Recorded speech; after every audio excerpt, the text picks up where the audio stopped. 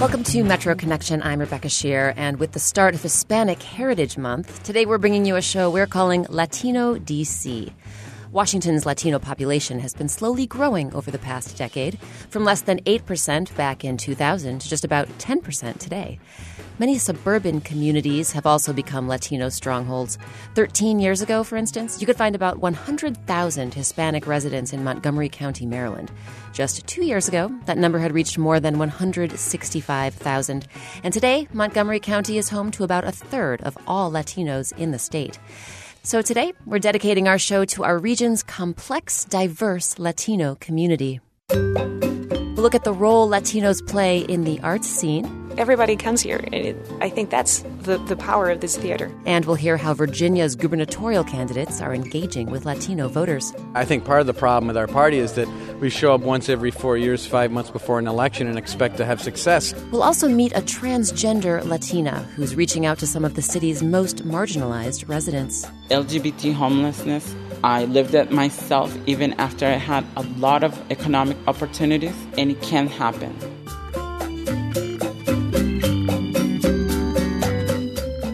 But first, in Prince George's County, Maryland, Latino leaders are protesting the lack of Latino representation on the newly reconstituted Board of Education. Latinos comprise about 25% of the county's school population and more than 16% of the county's total population. So these leaders are demanding that a task force examine whether Latinos are appropriately represented in the school system and in county government. Here in D.C., we've had several Latinos serve as deputy mayor, but you won't find any Latinos on either our State Board of Education or City Council. And the lack of Latino representation on the latter has been especially vexing to D.C. native Joshua Lopez, whom I recently met at a cafe on 14th Street Northwest. For years, people have been saying, hey, we need a Latino on City Council. We need more of a presence. And I said, look, I'm just going to run. If we don't do it now, when are we ever going to do it? That was back in 2010, when Lopez, whose parents hail from Guatemala, was just 26 years old. Lopez has been interested in politics since he was a teenager. I was outraged at the level of violence going on in the community. I wanted to do something about it. I started going to community meetings. And that's where he met then council member Adrian Fenty, for whom Lopez would eventually work when Fenty became mayor. Fast forward to December 2010, and Lopez found himself announcing his candidacy for an at-large position on the city council. Can you talk about some of the points on your platform? I'm a big supporter of education reform. I went to DCPS, good government, good representation, having someone that's going to be, representative of DC issues, Latino issues, young people issues, Lopez ran against 9 other people and wound up receiving about 3,000 votes, or 7% of the total. While he didn't win the at-large seat, he did win the distinction of being one of the only Latinos ever to run for city council. Carlos Rosario ran for the city council. That was during the 80s or late 70s, and we didn't have enough political clout in the city to get a Latino elected. And Sonia Gutierrez, president and founder of the Carlos Rosario International Public Charter School, remembers those days well. Back then, D.C.'s Latino community was in its infancy. Gutierrez, who was born in Puerto Rico, came to town in the early 1970s and says the community was basically in survival mode. In the 70s, there was a group of us under Rosario's leadership that were establishing community agencies because the main thing was to try to meet the needs of the people, and the needs were educational, for adults, educational for children, health. So, thanks to this so-called old guard, or vieja guardia, you saw new agencies crop up, like the Spanish Education Development Center, or SED Center, and the Program of English Instruction for Latin Americans, or PELA, which would eventually become Carlos Rosario. Later on came organizations like La Clínica del Pueblo and Mary's Center. We were making sure that they would run with the limited funding we have, but also that we would stay alive. At the same time, all of us were very involved politically because Carlos Rosario always told me from the beginning, if you love this program and you want it to survive, you have to become politically involved because in this city, everything is controlled by politics. In those days, political involvement meant some hands-on work with legislation. We wrote the legislation that established the Mayor's Office of Latino Affairs. I still have cassettes of when Jose Gutierrez was dictating the legislation to me and I was taking notes and everything.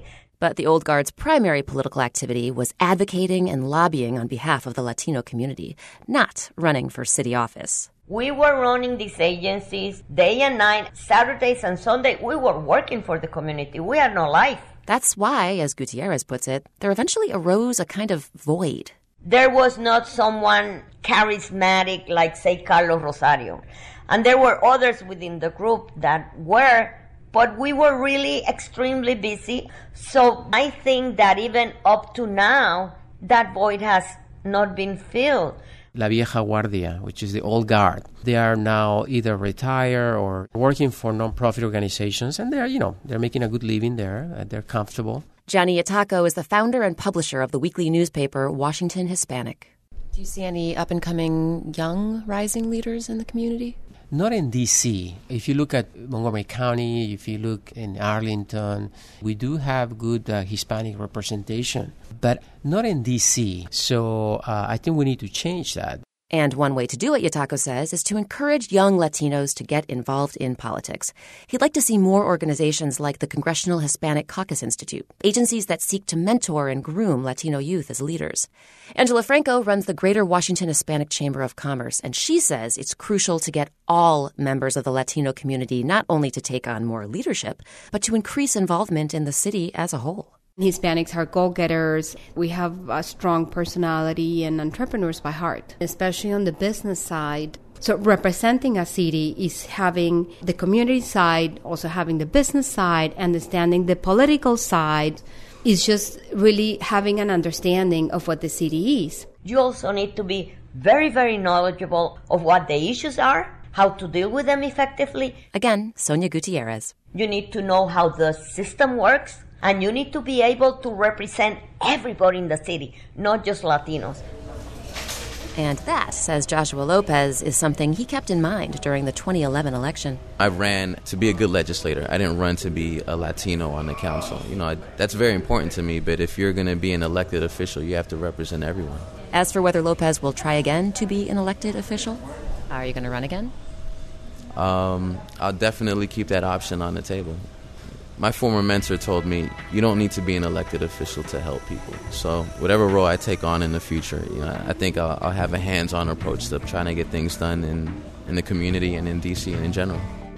Mis deudas pagué, tal vez tarde, cumplí condena, y aún no sé por qué, si me equivoqué. No fue tan brutal, también mordí el polvo como los demás.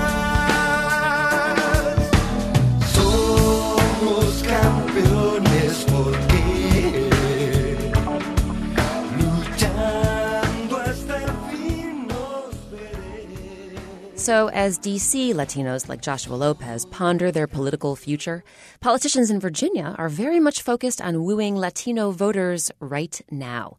The Latino population in Virginia is booming. It's doubled in the past decade or so, and it's growing especially quickly in the D.C. suburbs. This change is part of what has turned Virginia purple on electoral maps.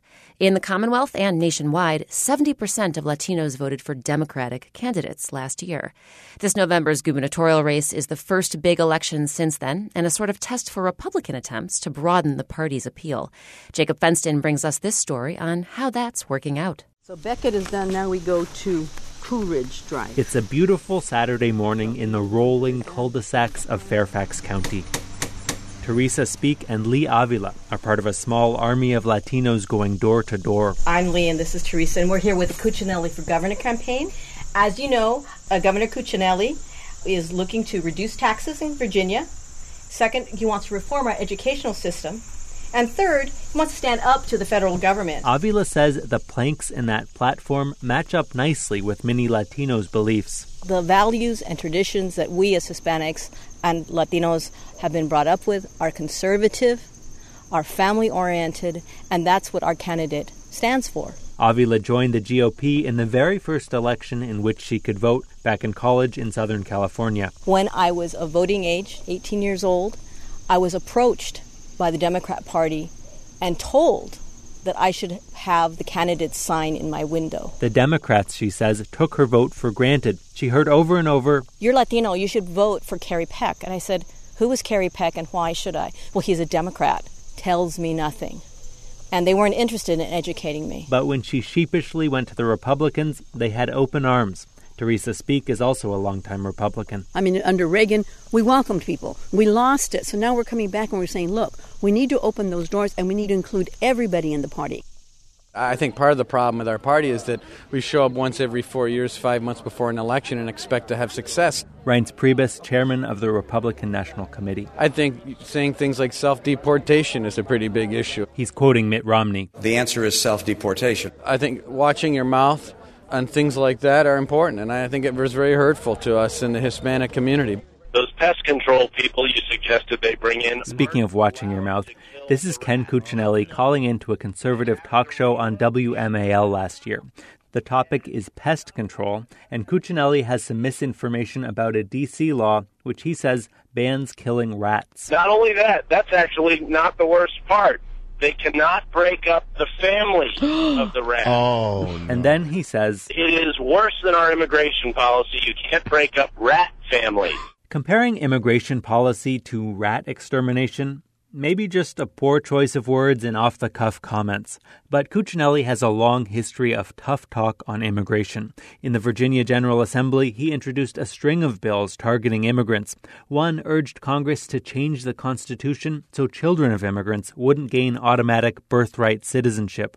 As Attorney General, he supported Arizona's controversial anti-immigrant law SB 1070 and issued an official opinion allowing Virginia police to inquire about immigration status at traffic stops. On CNN, he brushed aside concerns about racial profiling. Almost 3,000 people have been deported with the help of Prince William County in the last 3 or 4 years, just in one county. That's how many illegals were there, and we haven't had any problems with profiling, none. Since jumping into the race for governor, Cuccinelli has toned it down. He declined an interview for this story, but in a gubernatorial debate earlier this summer, he said he supports federal immigration reform. You know, I'm Italian. You can tell that from Cuccinelli. I'm also Irish. You can tell that from how feisty I am.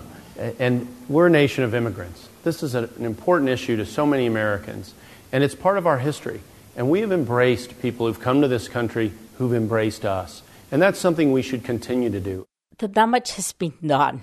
The damage has been done. Lenny Gonzalez is a Democratic activist in Arlington. She rolls her eyes at the idea that Republicans can win over Latinos simply by supporting immigration reform. It's just hypothetical if they start talking about immigration reform, if they were doing anything, but they haven't stopped doing it for I don't know how many years now. So I am not sure that they will gain more Latinos. Polls show immigration isn't the top issue for Latino voters, but it's a close second after the economy.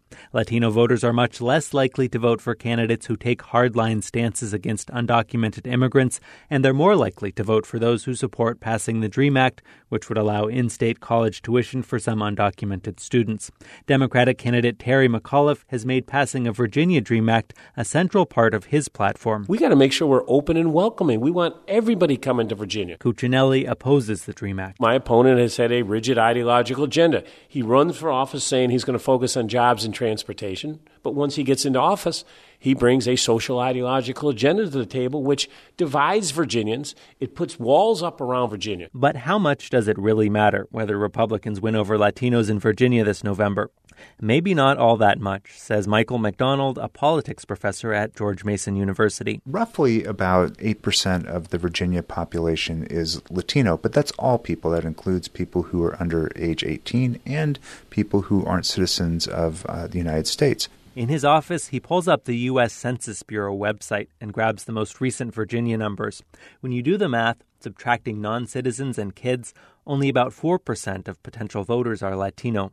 In this off-year election, he says, maybe around 3% or so of the entire electorate will be Latino. So he says in 2013, it's entirely possible for a candidate to win in Virginia without Latino support.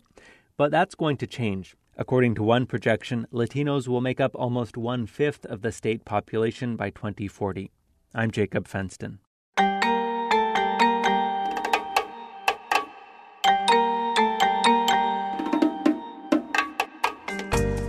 Time for a break, but when we get back, why candidates for a presidency in another country are hitting the campaign trail in Washington, D.C. It's not only for the vote, but also for donations and for the support. Plus the scam that's increasingly targeting Latinos in our region. She have everything. She have a copy of my passport, my last work authorization, my Social Security, day of my birth, everything. That and more is coming up on Metro Connection here on WAMU 88.5. WAMU News coverage of labor and employment issues is made possible by your contributions and by Matthew Watson, in memory of Marjorie Watson. And support for WAMU 88.5's coverage of the environment comes from the Wallace Genetic Foundation, dedicated to the promotion of farmland preservation, the reduction of environmental toxins, and the conservation of natural resources.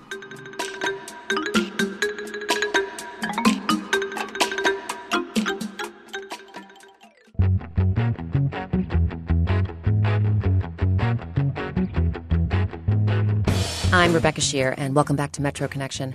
This week, our theme is Latino DC, and we've been hearing quite a bit about the role Latinos play in our local politics. Well, we're going to stay on the campaign trail for just a bit longer and turn to an election taking place far, far away. Roughly 1 in 3 Hispanics in D.C., Maryland, and Virginia come from the tiny Central American nation of El Salvador, where, next year, residents will be choosing a new president.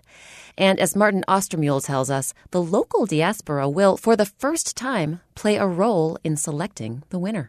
Washington, D.C. is thousands of miles away from El Salvador, 1,887 miles to be exact.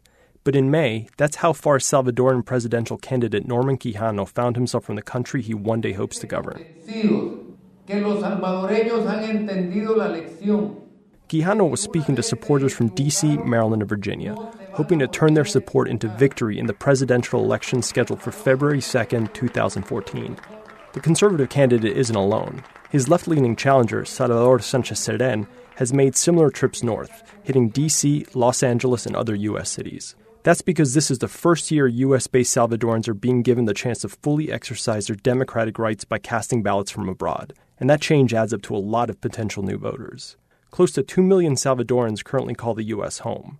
Locally, there are nearly 250,000 Salvadorans, and they make up the highest proportion of foreign-born residents in D.C., Maryland, and Virginia. After L.A., the Washington, D.C. area is the second largest in the United States. And so you'll see that presidential candidates are going to come here.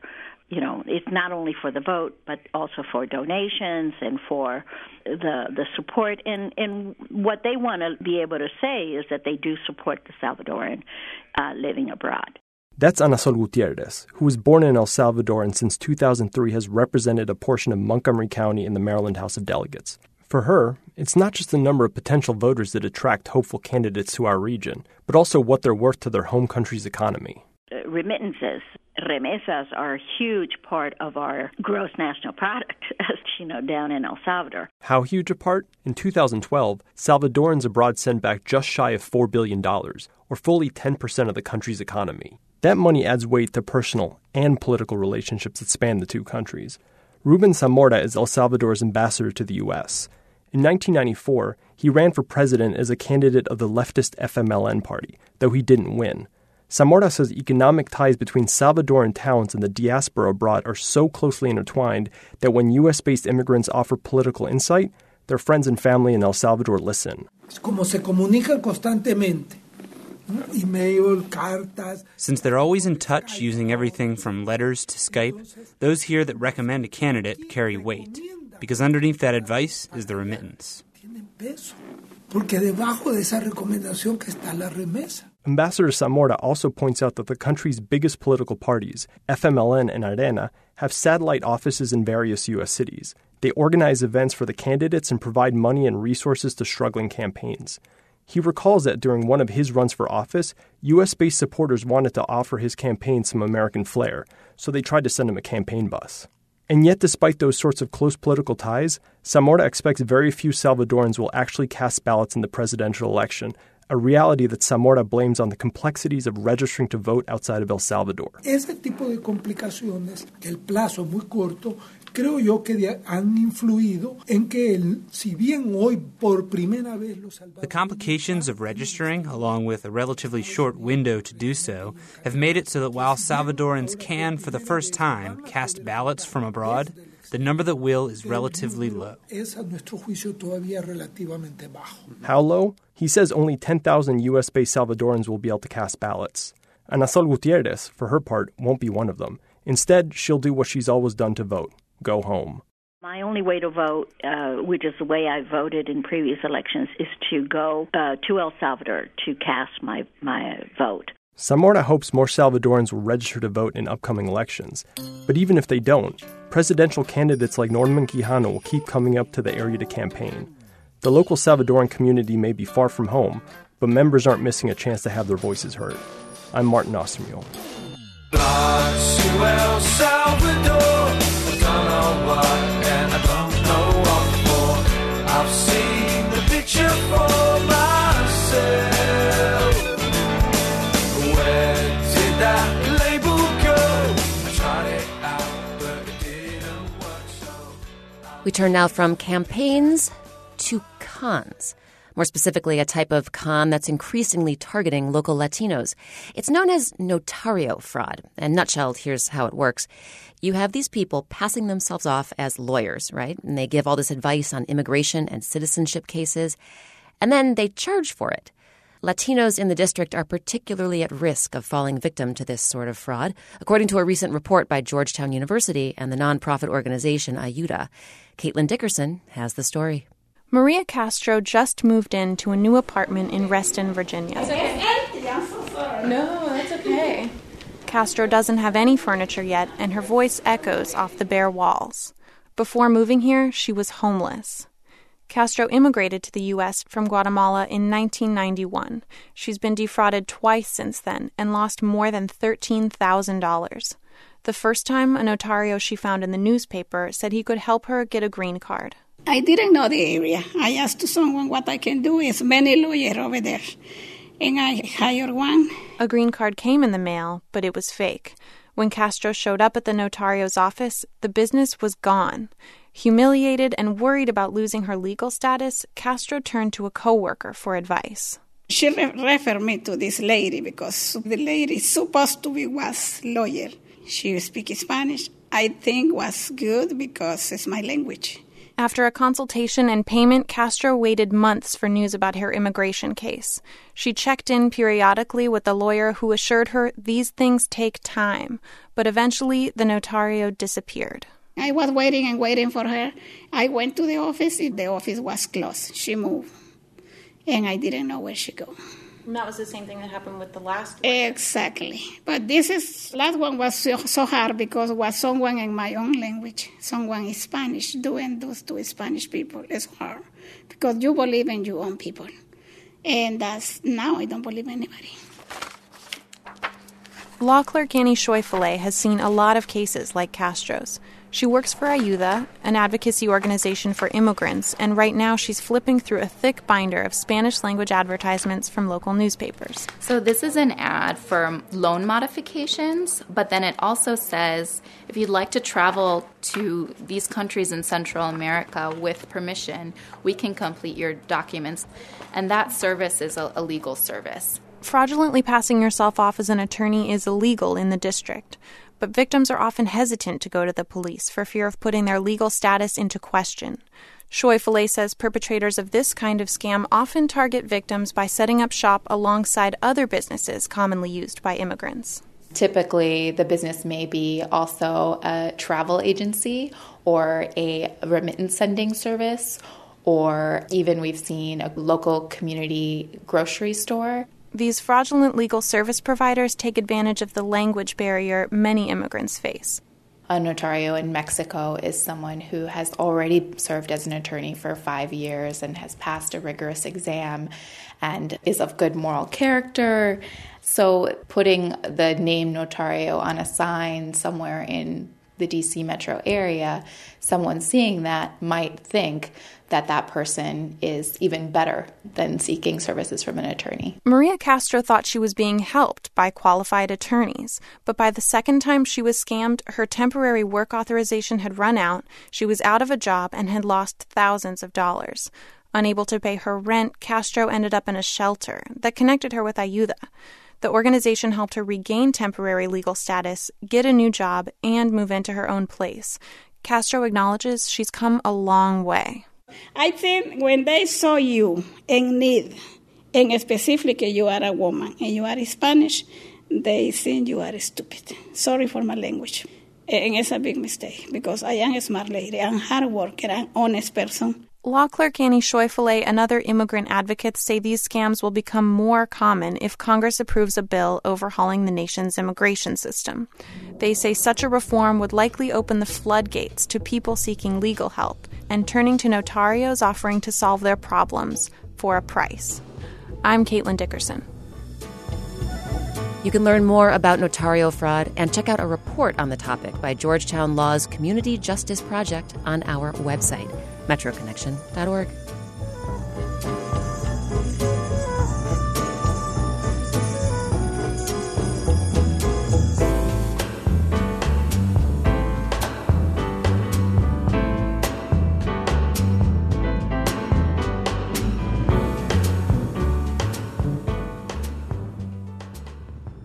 So earlier in the show, we talked about the mass migration of Salvadorans to the D.C. region. And our next story focuses on a Salvadoran activist named Ruby Corrado. Corrado had big dreams when she came to D.C. as a teenager. But as a transgender Latina, she's found it hasn't always been easy to make those dreams a reality. These days, Corrado is running a multicultural center for LGBT people, and she wants to do even more to help Washingtonians who are living on the margins. Lauren Ober brings us her story. Ruby Corrado never expected it would happen to her. She had a good job, friends who loved her, and she was a contributing member of her community. But then... I was the victim of a sexual assault in 2008, and I lost everything, and I became homeless. As a transgender woman living in the district, Corrado had seen scores of LGBT friends lose housing and end up on the streets. She just never thought she'd be among them. But after being beaten and raped in her home, Corrado turned to drugs to cope. She ended up couch surfing for months while she pieced her life back together. LGBT homelessness, it is a real issue. I lived it myself even after I had a lot of economic opportunities, and it can happen. You're not immune to it. Corrado is the founder and executive director of Casa Ruby, a nonprofit serving LGBT communities of color. People can swing by the 3-story townhouse on Georgia Avenue to get a free meal, use the internet, or catch some Spanish-language telenovelas on TV. But Corrado wants to do more. Her own bout of homelessness and her work at Casa Ruby planted a seed, and now she wants to open the first adult LGBT homeless shelter in D.C. If it gets off the ground, the shelter would be one of the first in the country to cater to LGBT adults. The one thing I learned through my own transition, through my own life, is that I have to be persistent. I am hoping and I'm praying that I will get a shelter by the end of the year. Corrado is a plus-size force of nature, with flowing black hair and red nails so long it's a wonder how she operates her iPhone. She came to the U.S. in 1986. Her native El Salvador was engaged in a civil war, and fleeing was the safest option for her family. A few years after she arrived in D.C., she knew there was something different about her. When I got here, I basically got educated through the movies, and I knew that there were people that were gay. So my thing was, well, I am gay because I like other men. That's what I thought. But as I started seeing more about the culture, I realized that I was a little more gay than most gays. A move to DuPont Circle in the late 90s exposed Corrado to the city's transgender community. But coming out as trans was dangerous, even deadly. Transgender women were often brutalized, and authorities were less than sensitive to their needs. If a trans woman made it past 30, she was considered an elder in the community. I knew that was going to be a choice that was going to bring negative consequences, but it just felt right. Growing up in El Salvador helped embolden her. There was something that took me back to the years when I grew up in a country that had a civil war. So I had come from a childhood that I was used to seeing dead bodies on the street. I was used to hearing the helicopters and the shootings. War, Corrado says, prepared her for her personal battles and for her work as an activist. It didn't matter that my sisters were getting killed. I wanted to speak up. Casa Ruby opened its doors in June of 2012. Since then, the center has served more than 700 clients. They come to Casa Ruby for help with all types of issues: immigration, employment, housing, you name it, and Corrado has seen it. About half of her clients identify as transgender or gender nonconforming.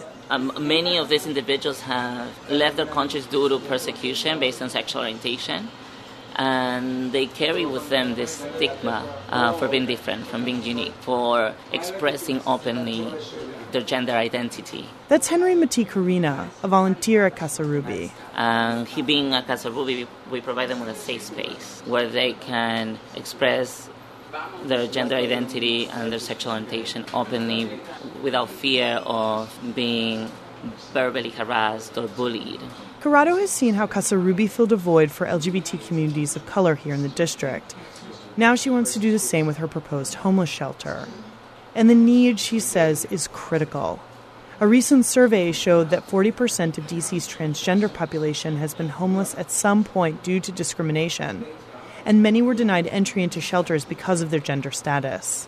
I don't care if it takes me another 20 years, but I will have the resources to help the people that come to Casa Ruby. And I think that because I am committed to that, one day it will come. That optimism is welcomed by people like Ricky Falcone, who lost his job and his apartment last winter and has been living in a shelter.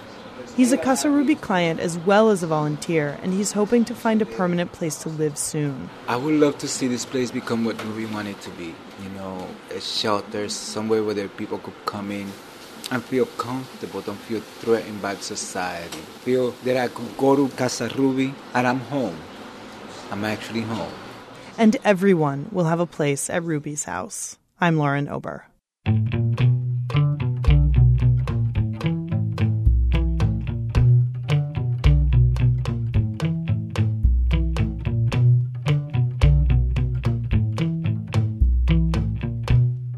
After the break, we'll visit a D.C. theater that's been bringing Spanish language works to the stage for nearly 40 years. You cannot translate a culture when you make adaptations of plays in another language, so the American audiences who don't speak Spanish can understand, but at the same time have that direct experience of our culture. And we'll chow down on the cuisine of Mexico as we continue our Eating in the Embassy series. If you go into a Mexican kitchen, no matter where it is in the world, and you don't see smoke, and you don't hear sizzle, and you don't see bubbles, don't eat the food. It's just ahead on Metro Connection on WAMU 88.5.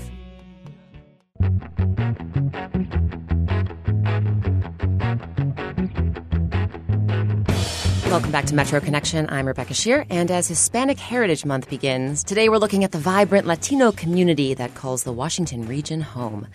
Up next on our Latino DC show, we'll visit a Columbia Heights institution that's spent nearly 4 decades presenting theater with a different accent, so to speak. But before we take the stage, we'll grab a bite.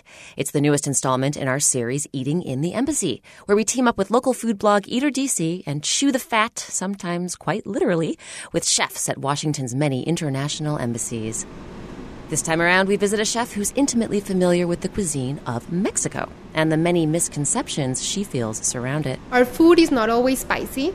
Our food doesn't always have a chile in it. And when it does, it's not necessarily a spicy chile.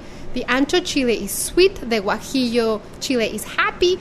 This is Mexico City native Patty Hinich. You might know her from the PBS show Patty's Mexican Table. And surprisingly for people, Mexican food is usually very healthy and wholesome and uses ingredients from scratch. We love salads. We just don't call them that.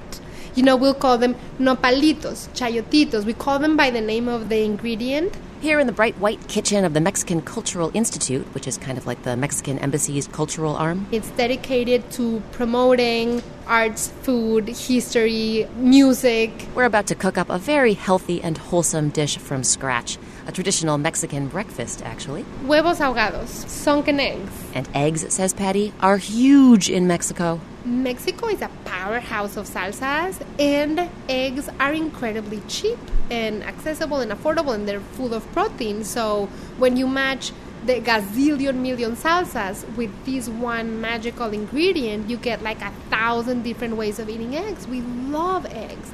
But it takes more than just eggs and salsa to whip up this version of sunken eggs. As Patty explains, you need one more very special traditional ingredient, the fleshy, hand-sized pad of the prickly pear cactus. So here I have cactus paros, nopalitos, which are an icon for Mexicans. You see nopales not only in every kitchen instead of meat. I'm convinced that this will be the rage of vegetarians one day when they sell them without the thorns, because they're very persnickety. But they're super meaty and crunchy and tart and tasty. But anyway, you see them in the kitchens, but you also see them in some of the most famous paintings and sculptures. The Mexican flag has an eagle standing on a cactus paddle eating a snake. That's how strongly we feel about nopales. So I am so happy you're gonna get to eat them today. So this is my favorite way of cooking them. You remove the thorns. How do you remove the thorns without, hurting yourself? Yes, so highly recommended to wear gloves. I don't wear gloves because I'm very macho, but highly recommend wearing gloves. And then with a knife or with a vegetable peeler, then you go around and remove the edge and the bottom, and then you slice them, dice them. So you can saute them as I am doing here. I cooked them for 20 minutes before you guys got here with a lid, and now as you see, they're browning beautifully. Now what I'm going to do here is I'm going to pour a salsa on top. In Mexico, we love, love, love salsas. They run through our veins. We have them from breakfast to dinner. It's the most beautiful color green. What's in that salsa? Right? Okay, so tomatillos, jalapenos, garlic clove, cilantro, and onion. Then this is your basic salsa verde. Now I'm going to pour it on top of the nopales. So you see you have the tart from the nopal, which will be crunchy on the outside and chewy, and then you'll have the super tart and punchy but very homey taste of the salsa verde. So it's gonna make a sound. Oh, I've got to record that. Okay.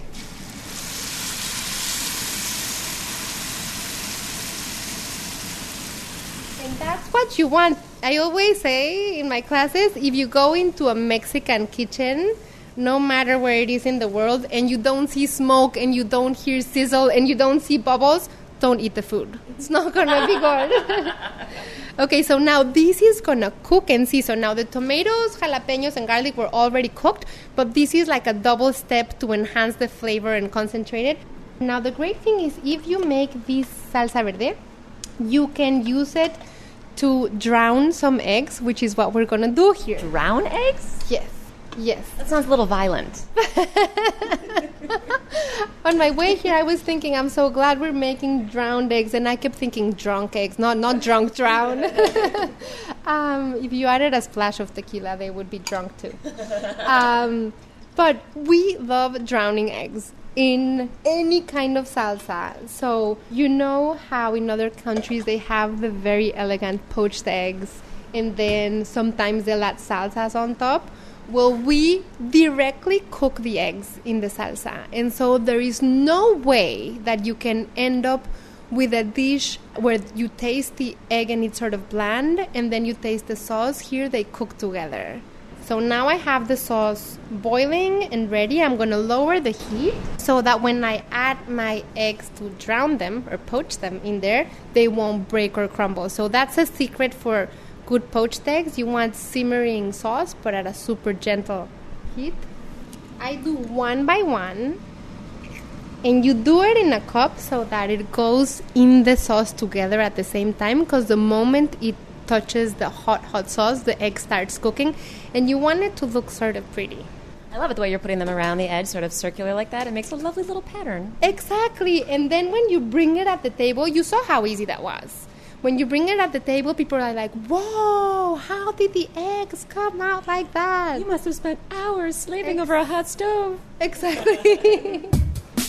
Patty Hinich is the chef at the Mexican Cultural Institute and host of the public television show Patty's Mexican Table. Season 3 premieres this January. Her cookbook, Patty's Mexican Table, The Secrets of Real Mexican Home Cooking, is out now. Food is good, la comida es rica. I like to eat it, me gusta comerla. I like fruit, me gusta la fruta. The apple, las manzanas, the banana, las bananas, the lemons, los limones, the oranges, las naranjas, the cherries, las cerezas, the strawberries, las fresas, the pineapple, la piña.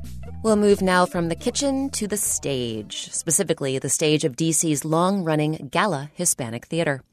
Gala has been sharing Latino arts and culture with a diverse audience here in the district for 38 years, even as the company and the city it calls home have gone through a lot of changes.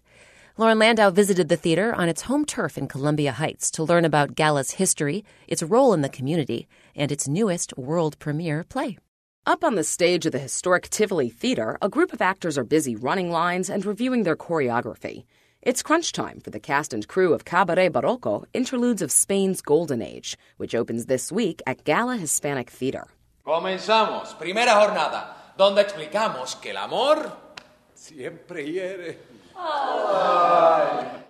In 17th century Spain, entremeses or interludes were performed as breaks during longer plays. But in Cabaret Barroco, the brief one-act comedies by classical Spanish playwrights take center stage, while other shorter scenes fill in the gaps. Vamos, ¿lo tenemos claro? Pregunto. Jose Luis Arellano lives in Madrid, but came all the way to D.C. to direct the world premiere play. It's a new play, but with different kind of materials. Classical Baroque materials with new music, modern music, old music, and of course a lot of fun and a lot of love on stage. This will be his 5th time working with Gala, which he says is well known in Spanish theater circles. Fellow Spaniard David Peralto co-wrote the production's original score with Alberto Granados.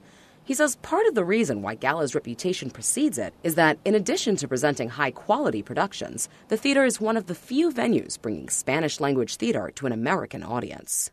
The lack of theaters that do plays in Spanish in the United States, it's amazing. Peralto says having Gala here in D.C. is a gift. This is something that you guys really have to preserve, because to have a theater producing in Spanish in a country where there are 50 million Spanish speakers is a need, and it's something that you really have to defend and support. Artistic director Hugo Medrano co-founded the theater in 1976 with his wife Rebecca. Gala stands for Grupo de Artistas Latinoamericanos, and that sense of cross-cultural unity is a big part of the group's identity.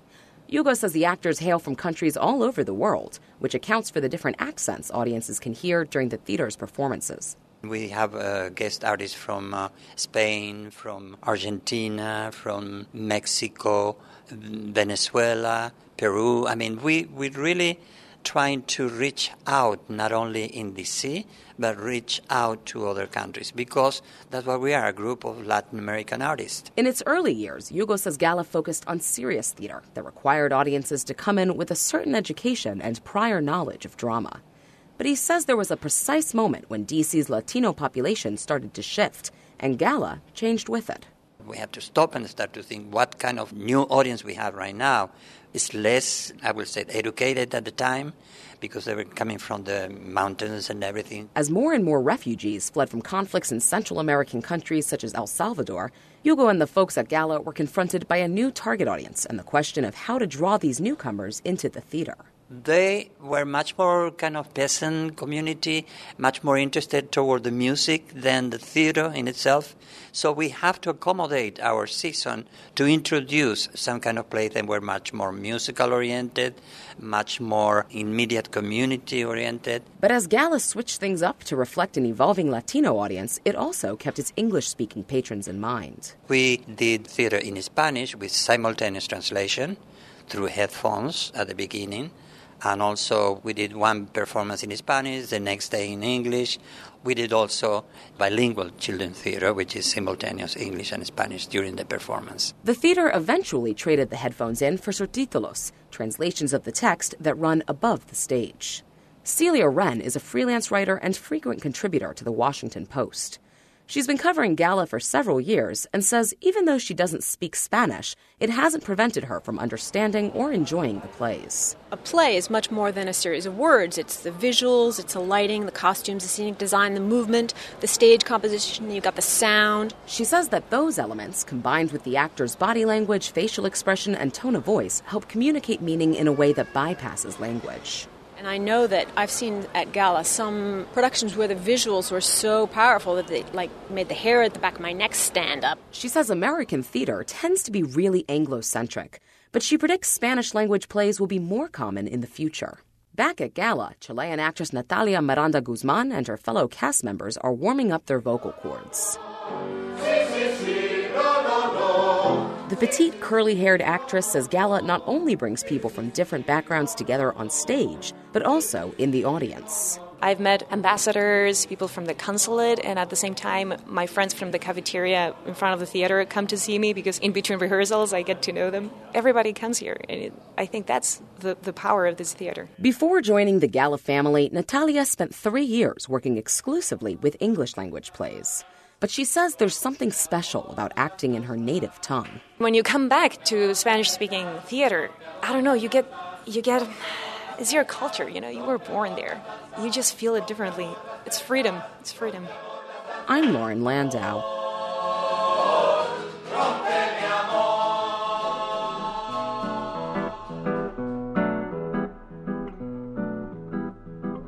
Cabaret Barroco runs through October 6th. You can learn more about that production and about Gala Hispanic Theater on our website, metroconnection.org.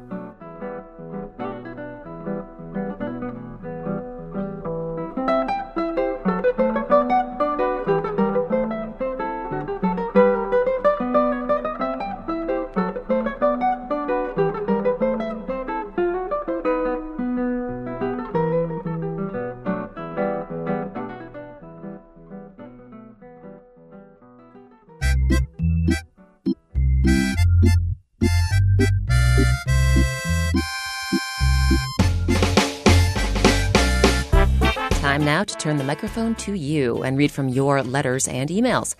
Last week, Jacob Fenston brought us the story of George Lincoln Rockwell, the man who established the American Nazi Party.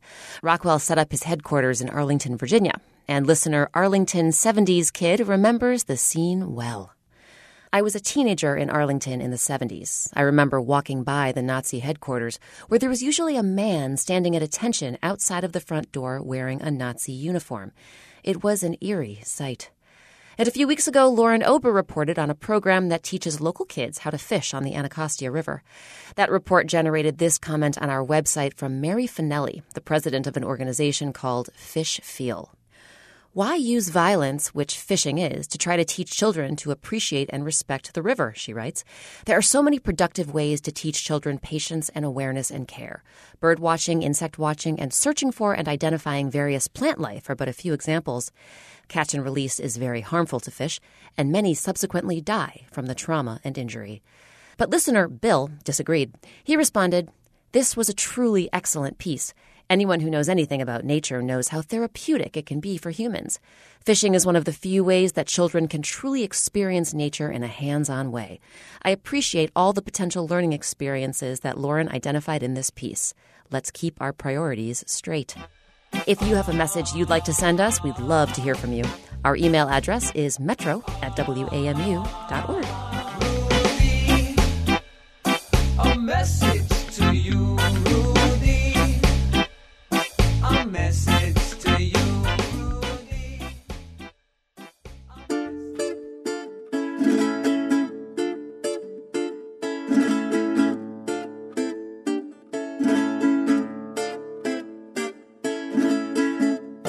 And that's Metro Connection for this week. We heard from WAMU's Jacob Fenston, Lauren Landau, and Martin Ostermuhl, along with reporters Lauren Ober and Caitlin Dickerson. WAMU's managing editor of news is Memo Lyons. Metro Connection's managing producer is Tara Boyle. Lauren Landau is our editorial assistant. Our intern is Stephen Yenzer. Thanks as always to the WAMU engineering and digital media teams for their help with production and the Metro Connection website. Our theme song, Every Little Bit Hurts, is from the album Title Tracks by John Davis and used with permission of the Ernest Jennings Record Company. You can find all the music we use each week on our website, metroconnection.org. Just click on a story and you'll find information about its accompanying song. And if you missed part of the show today, you can stream the whole thing on our website by clicking the This Week on Metro Connection link. You can also subscribe to our podcast there or find us on iTunes, Stitcher, and the NPR News app.